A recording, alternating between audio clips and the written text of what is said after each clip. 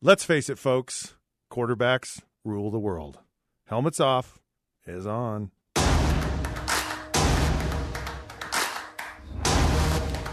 right, welcome to another episode of Helmets Off. Scott Mitchell here, and we're doing that favorite thing you like to hear and I like to talk about, and that's observations from the pocket of what happened over the weekend in football. And, of course, most of the time it does revolve around quarterbacks. And I just found some fascinating things happen this weekend, not only in college football, but in professional football as well. I want to start in college, though. Let me just give you all a heads up.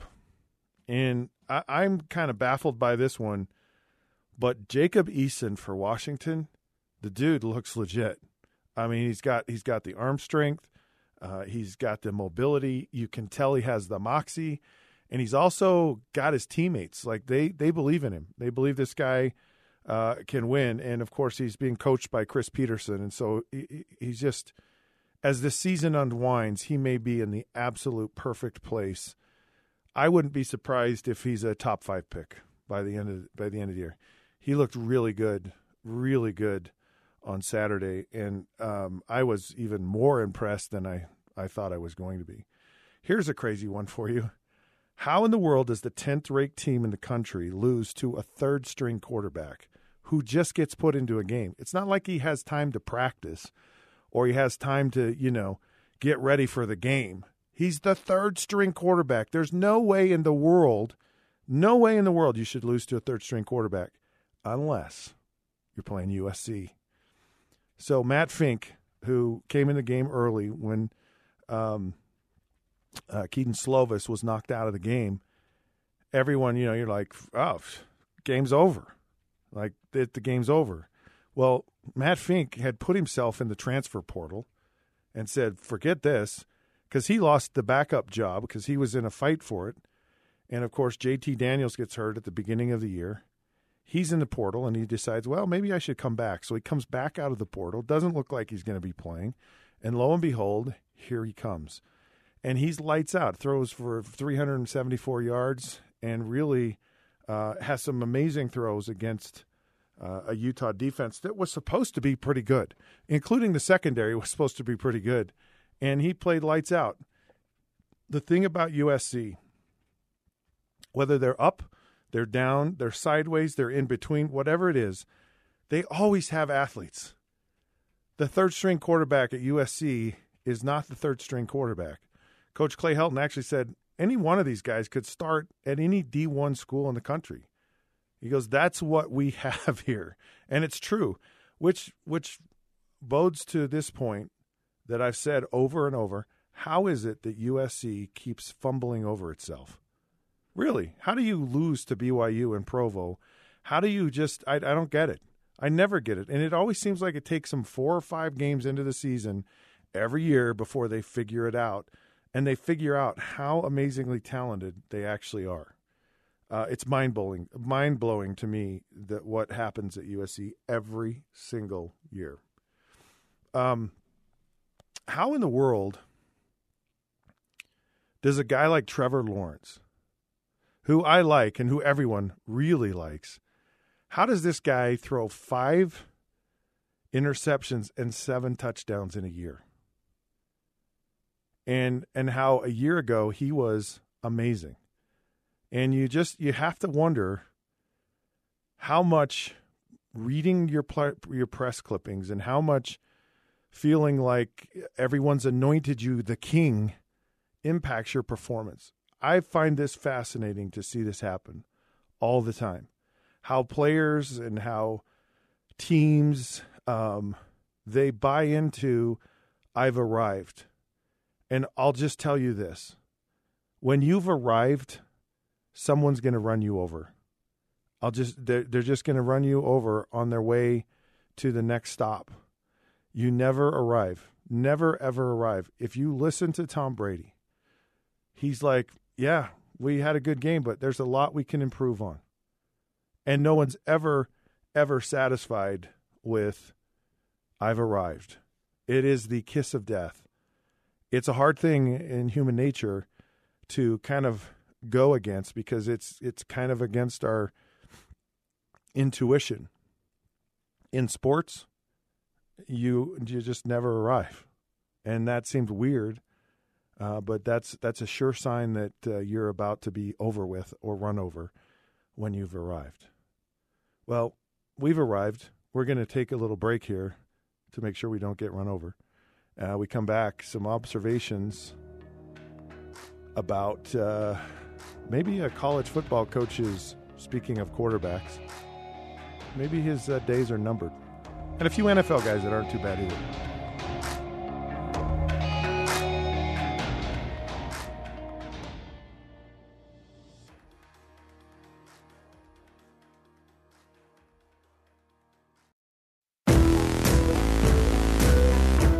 Okay, welcome back. Helmets off. Scott Mitchell. Observations from the pocket on a Monday. What happened in college football? What happened in the NFL? And really, with the only position that matters, and that's quarterback. I know. Don't get all caught up in whatever, but the truth hurts, so deal with it. And quarterbacks make the world go around. It just does. Speaking of making the world go around, there's some teams that I think are kind of making an early season splash that I don't think anyone gave them any kind of chance. The Buffalo Bills are 3-0. They're 3-0. And everyone's like this whole Josh Allen thing. It's like, oh, is he not gonna? The Bills already had a really good defense, and they just needed their quarterback to just play a little bit better than good. You know who the Bills remind me of? They remind me of last year's Chicago Bears. It's just, I don't know. There's just something about them that they're kind of playing good. Jacob Brissett, another quarterback that's unheralded. He's been playing awesome. And the Colts are another one of these teams, I think, with the retirement of Andrew Luck.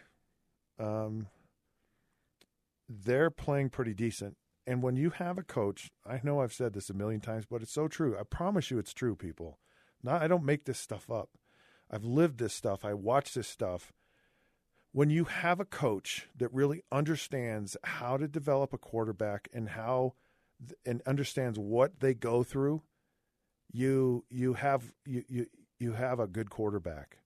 And I can give you countless lists of teams that understand how to develop quarterbacks. Andy Reid, Doug Peterson, Sean Payton, Sean McVay. Some of these minds, they really get how to work with quarterbacks. And you can see that it plays through. And they're a team that's kind of, got it together. Here's another one, the Vikings. I don't think anyone gave the Vikings any kind of chance this year. And I'll give you another one, the Detroit Lions. These are some teams that early on, and I know it's still really early because it's like three games into the season, but I always find it fascinating. It's usually the teams that no one counts on that end up playing quite well. I mean, if you look at the Pac-12, who thought Cal would be 3-0 at this time? And they're pretty good. They went and beat an SEC team on the road. And you just look at a lot of these teams where no one gives them a chance, and there they are. All right, speaking of giving chances, Jim Harbaugh you talk about being anointed the king. He goes home to his alma mater, Michigan. Michigan, who is a storied program. I mean, it really is. There, it's college football in the fall. If you ever go to Michigan in the fall, I don't know that there's a better place to kind of have that traditional fall afternoon football on a Saturday than Michigan. And I mean the state of Michigan, but even more specifically, Michigan, with over 100,000, the maize and blue, and they have these iconic helmets that, they're just like no other in the country. And they're just so recognizable. And here was this guy, and Harbaugh was, whoa. I mean, the guy wears cleats on the sideline. And he's way, way underachieved at Michigan. And they got throttled. They got throttled at Wisconsin. And watching Jim Harbaugh in his press conference and not really having any answers. And he didn't have any answers for Ohio State. And quite frankly, I wouldn't be surprised if if he's got to beat Ohio State this year, even just to keep his job, which I hate to talk about that stuff, but it's true. It's just kind of how football is. But here are a couple of quarterbacks that I think, I mean, let me give you another one. The 49ers. I think that was a big surprise to people. All right, I'm going to talk about some bad. Some bad? Baker Mayfield. And this guy has just, there is more hype, more flash, more this, more that, whatever. But this guy could not stand in the pocket and make a throw if his life depended on it. His thing is just kind of scramble and improvise, and teams will figure that out. And when they figure out you will not stay in the pocket, you know what they'll do? They won't rush you. They'll force you to stay in the pocket. A lot of these scrambling quarterbacks that like to run, that's what they do. They don't over pursue in their pass rush, and there's a term where they just go to the level of the quarterback. Because if you go past him, you create lanes. But if you just go to his level and make him sit in there, and it's hard to do because his defense, they want to kill quarterbacks.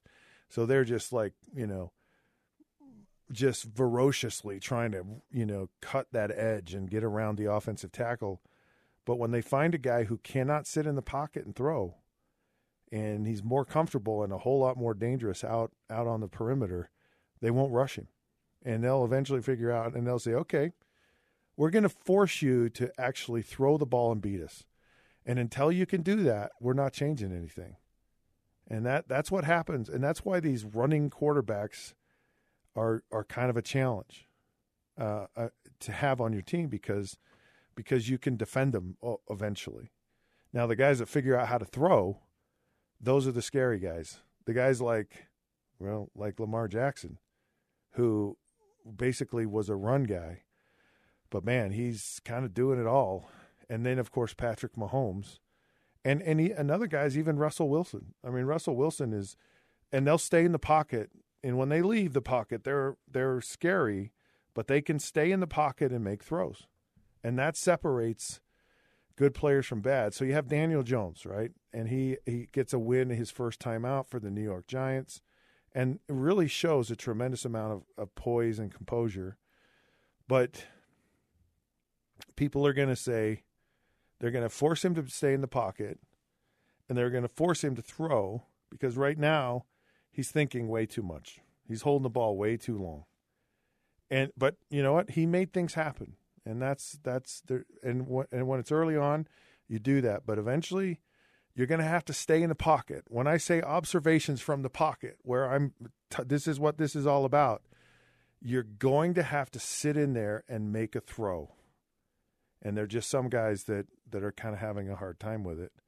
And some guys aren't because